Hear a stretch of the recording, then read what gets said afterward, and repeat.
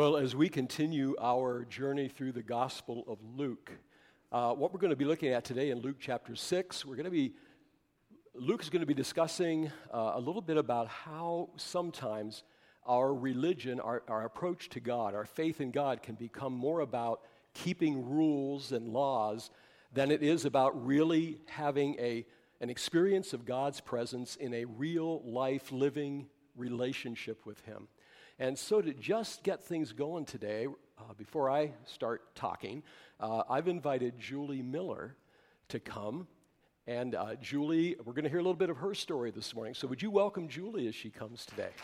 Hi, Julie. There we go, Julie. Thank you. Have a seat. Okay.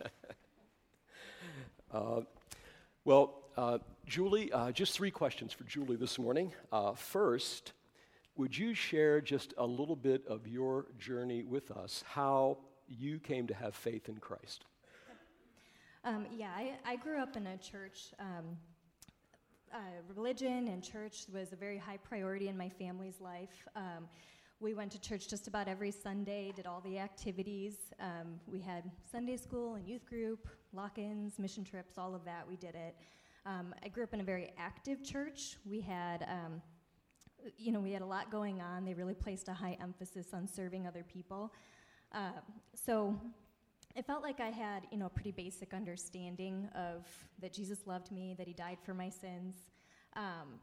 But the focus was more on, living a moral life, serving other people, just generally being a good person. So, thinking back, I feel like, I had a pretty good foundation of a life with Christ, but it was just missing a lot of pieces. I didn't know what grace was. I didn't know that God wanted a relationship with me. I didn't even know that He wanted to be part of my daily life. So I remember seeing kind of a handful of people that seemed to have more of a genuine faith. I could pinpoint it, that they had something different, but I didn't know what it was. I didn't know how to get that. So my brother was actually one of those people. When he went away to college, he really found the Lord. He got involved in Campus Crusade at Illinois State. And so, I could see a change in him. I could see that in his life. But again, I didn't really know how to get it. So then when it was time for me to go to school, I was about ready to leave for college. And my brother called me the night before I was supposed to leave. And he said, "Can I give you a piece of advice?" And I said, "Sure." And he said, "Get involved in a college ministry." And I said, "Yeah, okay." I didn't really have any intention of doing that if it required any effort on my part. I definitely wasn't going to put myself out there. So my dad took me to school. We moved into the dorms, and I was getting settled and starting to feel really nervous. I was 3 hours from home, and I didn't know anybody. And my dad was getting ready to leave, and right then, the first girl on my floor who walked up to me within 5 minutes of our first conversation invited me to church, and also told me about how this church had this really thriving college ministry. So we went that first Thursday night to the ministry event, and I don't know, it was just like nothing I'd ever experienced before. The pastor presented the gospel in a way I hadn't heard it, and there were about 700 students in that first event, choosing to be there worshiping Jesus rather than going downtown, which is just about what everybody else did on a Thursday night in Iowa City. So it was just a really powerful experience. I knew in that moment I was where I was supposed to be. And then because the ministry was so large, they had a lot of small groups, so I got involved in a small group and found a close group of friends where we were growing together, studying the Bible together, and all of that. And then they also had a freshman group, which Pastor Jim, you wanted me to mention that I met Mike in the I wanted to get freshman that in group. there. I wanted to know how you guys met. Mentioned. Right, okay. So anyway, that first year of college was just really life-changing for me. It was kind of where all those pieces were coming together, where the foundation had been laid at my home church, but it was pretty based on religion and my efforts. And whereas here I was really experiencing God's grace and what it was to actually walk with Him. All right, that's great. And then since knowing Christ, what how would you say he has made differences in your life, Julie? I feel like sometimes it's hard to think of what it's like to not know him when you've been walking with him for a while. But the main thing that came to mind for me was that we have so much hope. We have hope in our daily lives. We have hope in our calling from him, even in our trials. We have hope because of the peace he gives us and the assurance of our salvation. And I've been able to lead Grief Share here for almost 3 years. Yeah. And I've become so aware of how following God gives us hope even in the midst of suffering. It doesn't mean we hurt less. It doesn't mean the pain goes away or the stressors that go along with that go away, but it means that we still have reason to hope. Yeah. We have a Savior who loves us and understands our grief, and he can heal us and even turn our most terrible circumstances into something good. So great. There's a lot of reason to hope in that. Okay, that's great. And then just one question more. What opportunities has Christ given you to use your gifts in serving him? Well, like I said, because of the background I had with a church that was really focused on helping other people, my heart has always kind of been for walking with the hurting or companioning with people who are in need. So I became a social worker and did hospice for a while, and was able to walk with people in the midst of end-of-life issues and in the midst of grief and be an emotional support and provide counseling in that. So even though I don't do that in a professional setting anymore, even parenting, I stay home with my kids, even parenting requires those gifts to be used.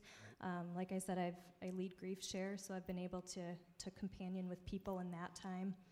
And even just visiting people in the church who've been in nursing homes or are not able to get out of their houses as easily because they're not doing well. I've been able to go and visit and hopefully use those gifts. All right.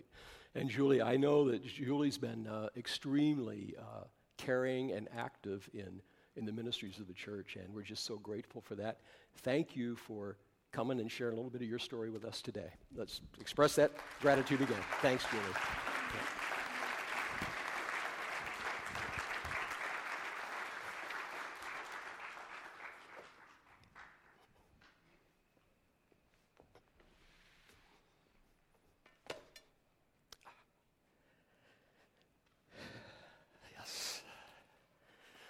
All right.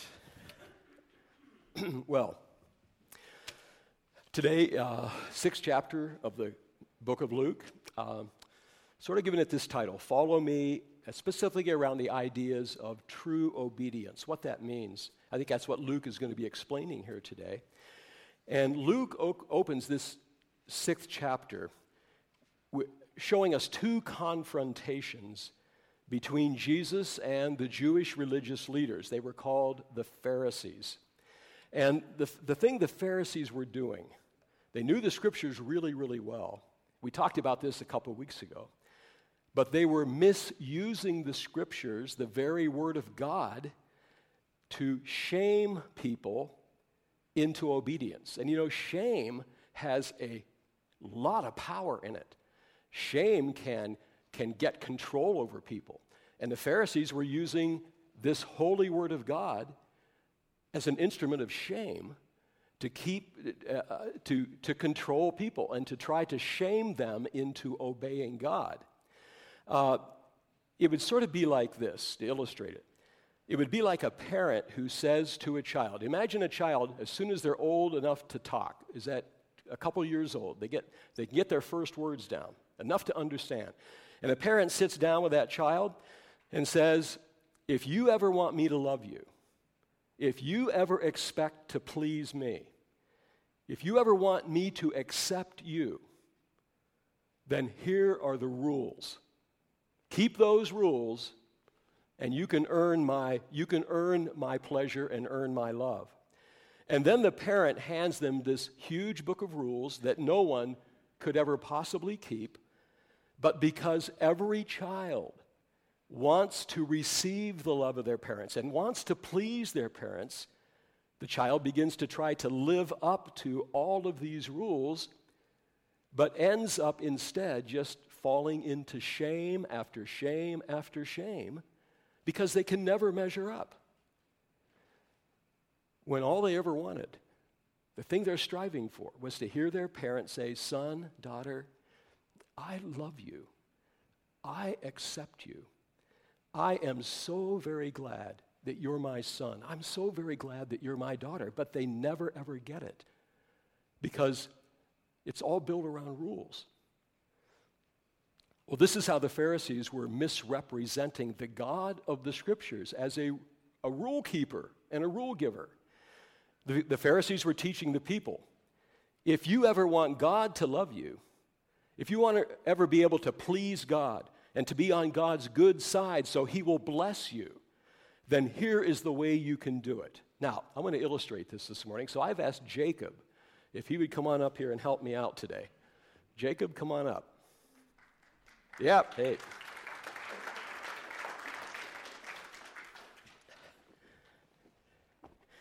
Now, Jacob, turn around and face everybody, all right?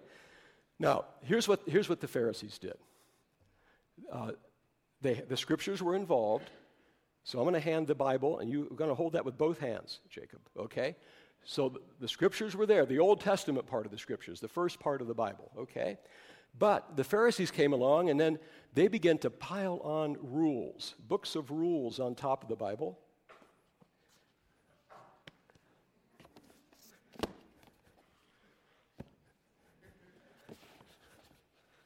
You okay, Jacob? Yeah. Still all right? Yeah. Let me know when it gets painful.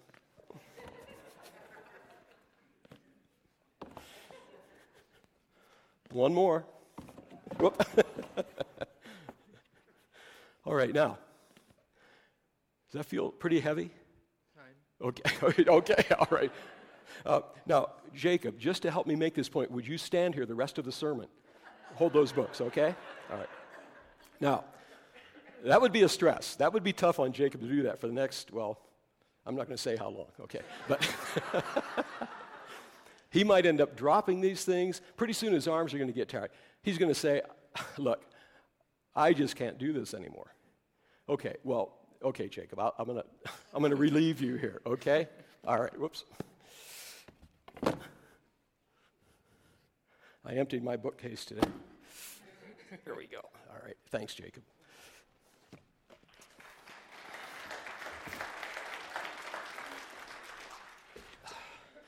Well, that's a little bit of a picture of what the Pharisees were doing. They were burying the Scriptures under layers and layers and layers and layers of religious rules. And really what it led the people into was they couldn't keep them. And it led them into shame. And it led them to not even want to think about God, but to run away from God because He's a God that we can't please. We can never get close to Him. And sadly, well, let me say this before I go there. But the thing is, when they buried the Scriptures, when you read the Old Testament, the heart of the Old Testament, and Jesus restated this in the New Testament, what's the essence of the entire Bible? Deuteronomy chapter 6, verses 4 and 5. This is what God wants with people. This is what He wants from people. You shall love the Lord your God with all of your heart and all of your soul and all of your mind and all of your strength. That's what God's always been after. That's what He wants. But it was so obscured by, God just wants you to keep the rules. And you know what? Sad thing is, there's sometimes churches that do the same thing and obscure the Word of God by just adding on all these kinds of rules and regulations and do's and don'ts and all these kinds of things. And pretty soon, there's an author by the name of Philip Yancey, and I remember reading an article that he wrote in Christianity Today a few years ago, and he titled it, I don't know if you ever saw that movie, I'm a Teenage Werewolf, okay, from way, way back. Michael Landon, I think, okay. Anyway, but I'm not really advocating the movie either, but anyway. he titled his article, "I Was a Teenage Fundamentalist." He grew up in a church that was just filled with rules and judgment and absent of relationship, absent of the sense that God is a God of love. So that's what Luke is going to be talking about here. So many of those religious rules that the Pharisees formed were formed around the Sabbath day. When God gave Moses the 10 Commandments, number 4 is, remember the Sabbath day by keeping it holy. That all goes back to the book of Genesis. God created the earth in the first 6 days of creation, and then it says, on the 7th day, he rested. And he looked back at all those days of labor. And the Sabbath day he proclaimed it not only for himself, but then it was put into the 10 Commandments that 1 out of 7 days should be a day when, hey, we step back from the work week and we take a breath and we let the tanks fill back in and we rest and we laugh and we have a great time. And we, at the center of that Sabbath day, we just put a dime to gather together and worship God. But here's what the Pharisees had done with the Sabbath day. They had added so many rules to how to keep the Sabbath day that it became more of a stress than the 6 days of the work week. For instance, one of those rules was that you could only walk 2,000 cubits on a Sabbath day. That's 2/3 of a mile. You could not walk any further than 2/3 of a mile. And if you walked more than 2/3 of a mile, it was considered work. So therefore, you were violating the Sabbath day. So it's on this very point that Luke opens up chapter 6. He's going to show us 2 clashes that Jesus had with the religious leaders, both of them on 2 different Sabbath days. Verses 1 through 5. And I'm going to summarize these because we don't have time to read all these verses. Here's the summary of verses 1 through 5. On the Sabbath day, Jesus and the 12 are walking through a field of grain. And as they did, the disciples began to pick some of the grain and to snack on it as they were walking. They broke 2 Sabbath day rules right there. One, they were probably walking more than 2/3 of a mile. And number 2, they were working because they were picking grain and snacking on it. Now, the Pharisees by now were constantly keeping Jesus under surveillance to try to catch him in breaking the laws so they could discredit him. They even wanted to shame Jesus and discredit him. Well, they come to Jesus and say, "Why are you doing what is unlawful on the Sabbath day?" But then Jesus digs way down under all their layers of rules, and he comes back to the Word of God, back specifically to 1 Samuel chapter 21, and he reminds the Pharisees of something they had forgotten. He tells them about the time when King David was with his men. He was running for his life from a very jealous, enraged King Saul, who was out to kill him. This was a life and death situation. And so what David did was he went to the priest of Nob, where the worship tent, the tabernacle was, that had been set up as a place to worship God. And when he went there and explained the situation,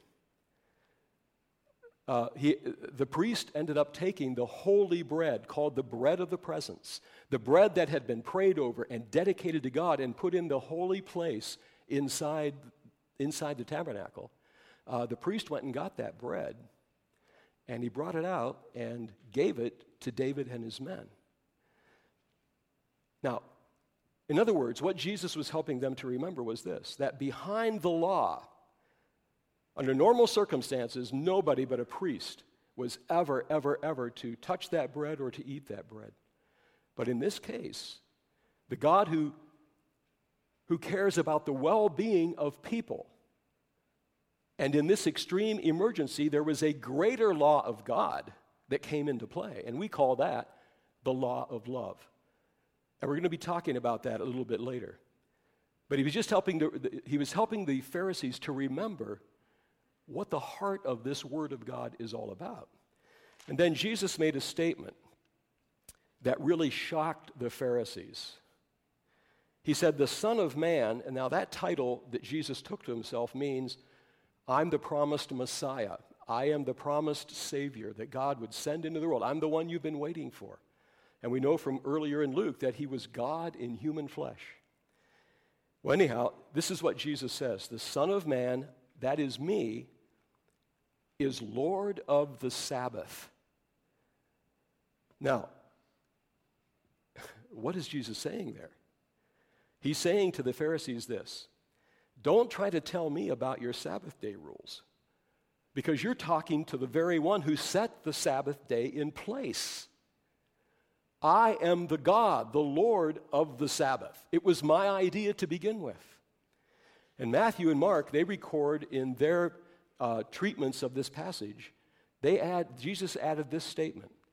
He says, people were not made for the Sabbath, for the sake of the Sabbath, but the Sabbath was made for the sake and the well-being of people. I didn't create the Sabbath to be a day of stress in keeping impossible rules, but I've created the Sabbath day for people to enjoy and rest and laugh and reflect and take a break from work and come together to worship and do it all remembering me. So that's the first encounter. That's the first clash of love with rules. Then in verse numbers 6 through 11, Luke shows us on another Sabbath day, another confrontation. This time, Jesus was in one of the synagogues, and they were having a service that day, a worship service. There was a man present with a shriveled arm, and again, the religious leaders, who were surveilling Jesus, spying on him, watching him to see if he would break any of the rules. Now, every synagogue had its order of worship, its order of service. They were there to specifically see what Jesus was going to do there that day, if they could catch him in something. Well, Jesus knew their thoughts. And so the man with the shriveled hand, during the middle of the service somewhere, Jesus broke in and he healed this man. He told him, stretch out your hand. As he did, the man's arm was completely healed. Now, here was the reaction of the Pharisees. They were infuriated that Jesus healed this man.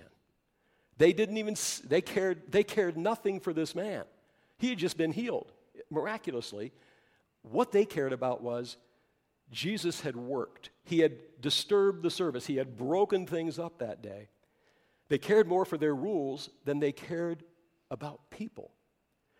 And that's a very, very obvious situation like that, but that's something I think that God wants us always to remember as we live our Christian lives, that God cares about people far more than he cares about our religious rules and our programs and our activities. At the heart of it all is a concern for people. Now, it also says in verse 11 that the Pharisees were furious and began to plot a way to get rid of Jesus. So the shadow of the cross for the first time is appearing in the minds of the Pharisees now. We need to get rid of this guy. And the rest, we're going to see throughout the rest of the Gospel of Luke how the Pharisees are always sort of a sub-theme. They're always in the background wanting to get rid of this Christ who's breaking up all the religious rules. Now, what this boils down to, and we're going to apply this in just a second, what this all boils down to is that the Pharisees were trying to impose obedience by shame. And they even tried to impose obedience by shame upon Jesus himself. But again, they didn't know that they were facing God himself in Jesus Christ. And so can you picture this? They were trying to use God's word against the very God who wrote that word when they were confronting Jesus. But Jesus came to turn that all around and upside down, turn it on its heads. Now, in verses 12 to 16, Jesus, after a night of prayer, he officially announces his core of 12 apostles, the first band of leaders who would begin to announce this new kingdom of God and a new way of living that he was bringing into the world. And then in verses 17 through 45, most of the rest of the chapter, what Jesus does is he begins to lay out by teaching this new law for living. this new way, this new kingdom that he's inviting every person to come into now, that is going to lift us way beyond living by rules of shame and judgment and the things they had been used to. So I'm going to just focus on a few of those verses right now. Verses 27 through 36. So here's Jesus. He's teaching what the Word of God, the kind of life the Word of God really calls us to live. Okay? Here's his summation of that in verses 20. Okay, we begin verse 27 and 28. He says this, "But to you who are willing to listen, I say," I'm just going to stop with the next word, "I say love." Okay, so right away, Jesus is saying that the foundation of this new way of living, it's love. But then he says this, who do we love? Love your enemies. Do good to those who hate you. Bless those who curse you. Pray for those who hurt you. And then we come to verses 29 and 30. These are probably the most misunderstood and misapplied verses of anything Jesus said right here. This is what he says. If someone slaps you on one cheek, offer the other cheek also. If someone demands your coat, offer your shirt also. Give to anyone who asks, and when things are taken away from you, don't try to get them back. Do to others as you would like them to do to you. Now, it sounds like Jesus is saying here that to live in love means that you never stand up against offenses, you never stand up against evil, you never stand up against abuse, you never speak up, you never defend yourself or defend others. Just become a human punching bag and just get trampled on. That would be what it sounds like Jesus is saying right there. I want to bring this into balance here a little bit this morning. First of all, we know that is not what Jesus is saying, because in the very conversation in which he is saying this, he is standing up. He's standing up very strongly, face to face with the Pharisees who were bringing offense and abuse. Jesus was being a voice for the victims of injustice in what he was saying in this statement. So Jesus certainly doesn't mean that there's never a time to stand up and speak and to confront evil and to deal with it. He's not saying that we just roll over. Now, of course, if we took this passage and carried it out to ridiculous extremes, well, that would mean we'd have to dismantle all of our police forces. We'd have to dismantle our military. If Jesus is saying it's the law of love is never stand up and defend, but just let evil roll over you and crush you, okay, that's not what Jesus is saying. You know, there was one time when Jesus said, trying to make a point, he said, if your eye offends you, or if your arm offends you, in other words, what he was trying to say was, if you're using your eyes for sinful purposes, if you're using your eyes for lustful reasons, if you're using your hands to do sinful things, well, reach up and take a hold of your eye and pull it out of your head. Another time he said, take a hatchet and cut your arm off. Okay, well, no one takes Jesus literally there. That isn't what he's talking about. He's making a point by stating it in graphic language. That's exactly what Jesus is doing here. So, what is the principle that Jesus is stating right here about dealing with offenses and abuses that come against us in life? He's saying this basically: don't respond to those who abuse you, who offend you, by abusing them back, by retaliating and having vengeance in your heart and hatred toward those people. Because that's exactly how the world operates, and that is what is destroying this planet. Because it's hate for hate, bitter for bitter. You strike me, I'm going to punch you. It's hatred. It's aggression against one another. If you aggress against me, then I'm going to give you double what you poured out on me. Jesus is breaking that up. He's simply saying that we need to learn how to respond to those who abuse us. We need to have the proper loving response to that person. I'm going to illustrate that in just a second. But he says, I'm calling you to a new and revolutionary kind of way to live, to respond like God responds, so that the influence of his power, his kingdom, can begin to bring change and healing to our world. Jesus is saying this, he's explaining what he has just said in verses 32. Let me read this. If you love only those who love you, if you only love people that are nice to you, why should you get any credit for that? Even sinners love those who love them. And if you do good only to those who do good to you, why should you get credit? Even sinners do that much. And if you lend money only to those who can repay you, why should you get credit? Even sinners will lend to other sinners for a full return. So he repeats it. Love your enemies, do good to them, lend to those without expecting to be repaid. Then your reward from heaven will be great, and you will be truly acting as children of the Most High, for he is kind to those who are unthankful and wicked. You must be compassionate, just as your Father is compassionate. So, learning to respond to our world with the appropriate response of love in each given situation. Jesus is not here giving rules for how we handle every situation. He's giving us a principle by which we live, and let the Holy Spirit guide us in how to apply that in certain situations. For instance, there are times when we are offended when responding with silence. Not saying a word is the very best way to express love. Let me give you one example. Luke chapter 22, verse 61, tells us about that night when Peter miserably failed Jesus. He was like the chief of the disciples, but he denied Jesus 3 times. And Luke is the only one of the gospel writers that makes the statement that after the denial, after the 3rd denial, Jesus looked at Peter. Their eyes connected. They saw each other. What did Jesus do? Did he run over and get down on Peter? No, all Jesus did was look at him. And what did Peter do? Well, he went out and he wept bitterly.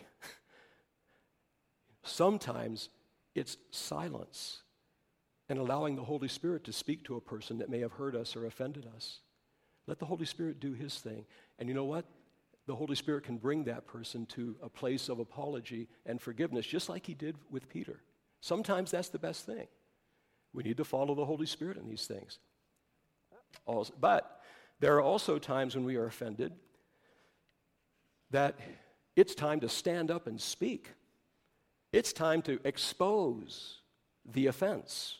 It's time to face it and deal with it. And that's what Jesus is doing right here in this passage with the Pharisees. He's standing up.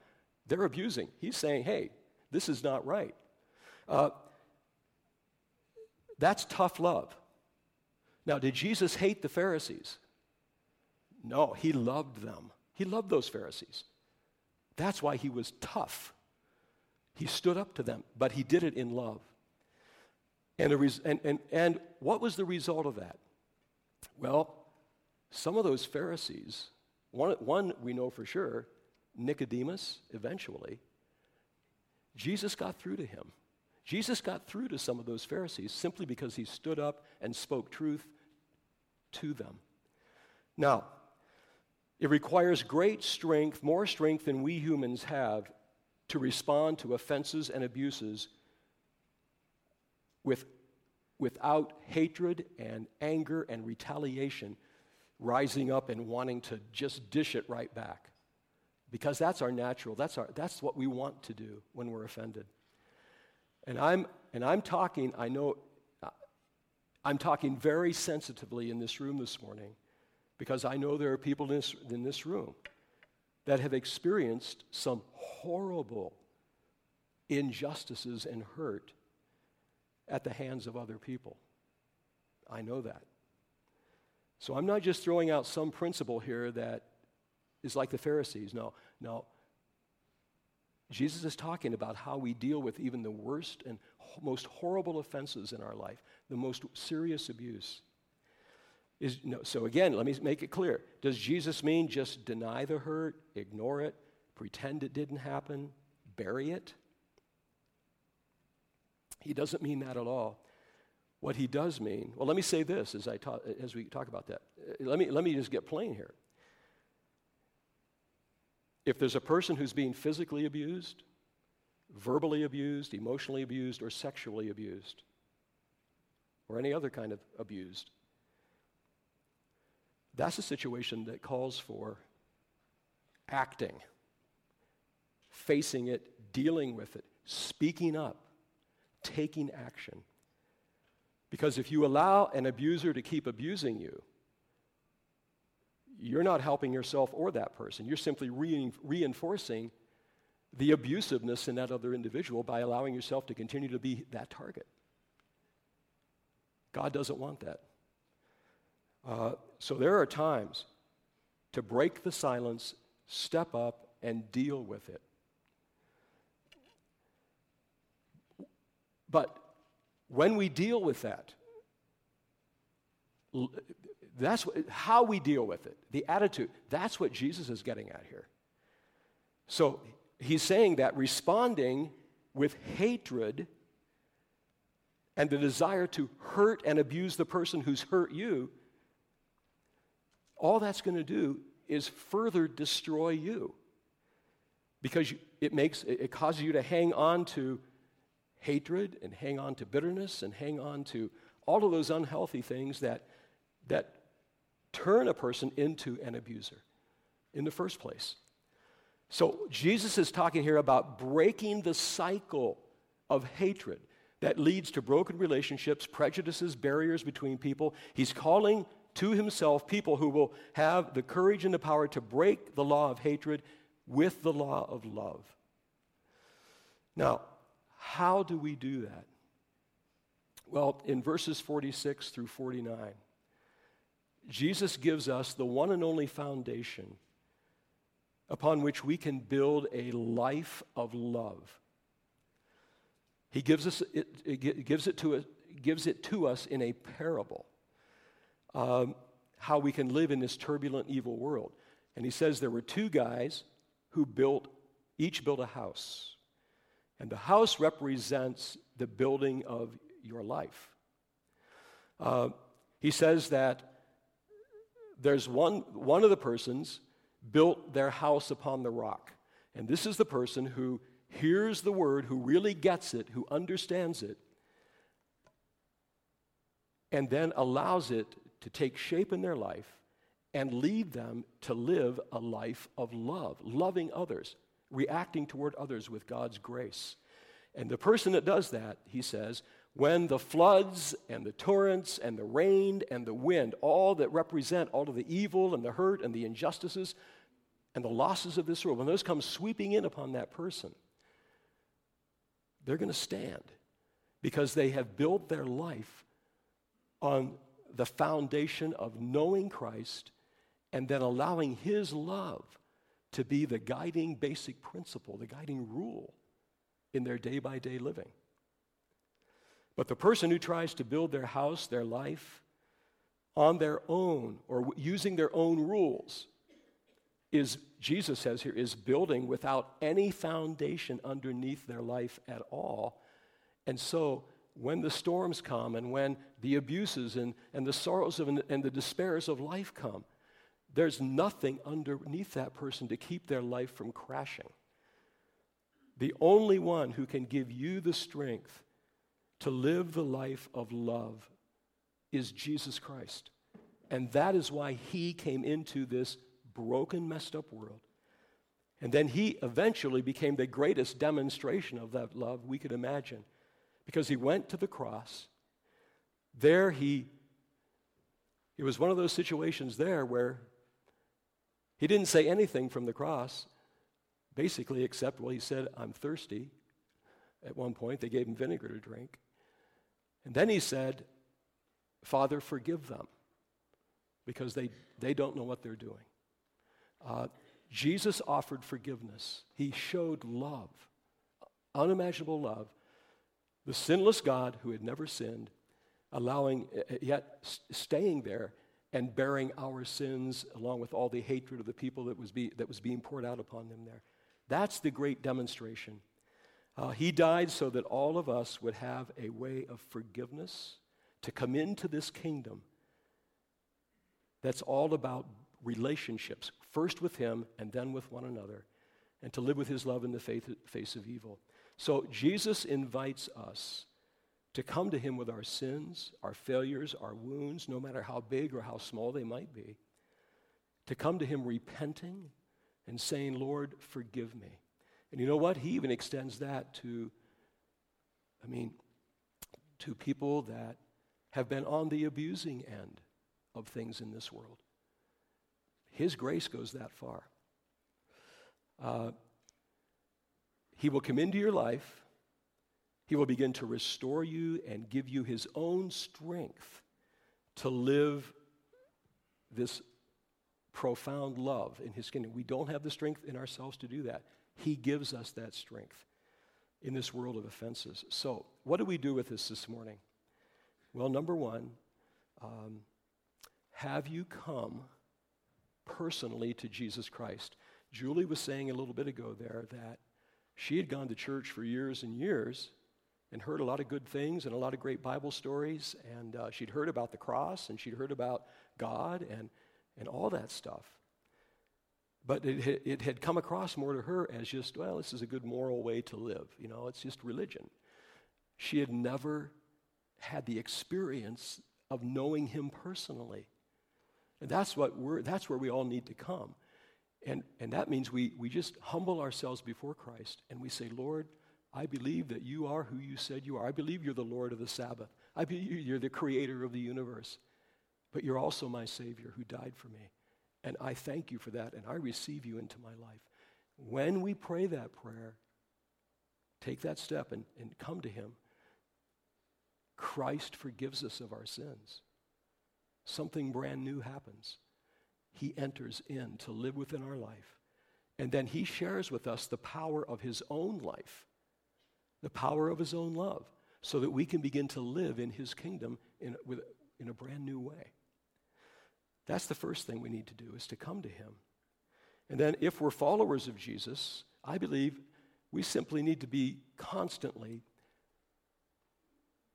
recommitting ourselves to live this life of love, surrendering ourselves to Christ so that we can keep loving people foremost, more than rules and all those other things, that we love people. Sometimes in our society now, in our Christian circles, we'll talk about the various issues in our world. There's the race issue, there's the gay issue, there's the transgender issue, there's all of these issues. There's the poverty issue, all those things. But you know what? They are issues for sure, but they're more than issues. They're people, okay? And that's where we need to be care. We need to care about the people that are suffering in these issues. Number 3, I spoke about shame and abuse a few moments ago, and if you are experiencing abuse on either side of the abuse equation, if you are the one being abused, or if you are the abuser, I think the Lord is saying, calling you, if you're being abused, to take a step forward into a safe place with safe people that can begin to break that cycle in your life and set you free and protect you from it. If you are the abuser, Jesus is calling you to come to him too, because he has grace for you. He can change. Paul was an abuser for a while. He was throwing innocent people in jail and even participating in their murder. What did God do in Paul's life? He can do that in anyone's life. So we need to come to him and not. But what prevents people on both sides of that equation from ever taking that step? It's what we're talking about today: shame. So we conceal and hide. Worst thing we can do. Come to Christ. So how would I do that practically? Well, you might go and talk with one of the pastors here in the church about that. It'd be the first step in bringing it into light. Or you might talk to a small group leader. You might find a safe person, another Christian that you know, that you could go and share this. Talk about it. That's the kind of gospel. That's living in the new kingdom that brings light and chases away the darkness. So let's just take whatever God's speaking to us today, let's be sure that we respond to it in that way. Let's pray.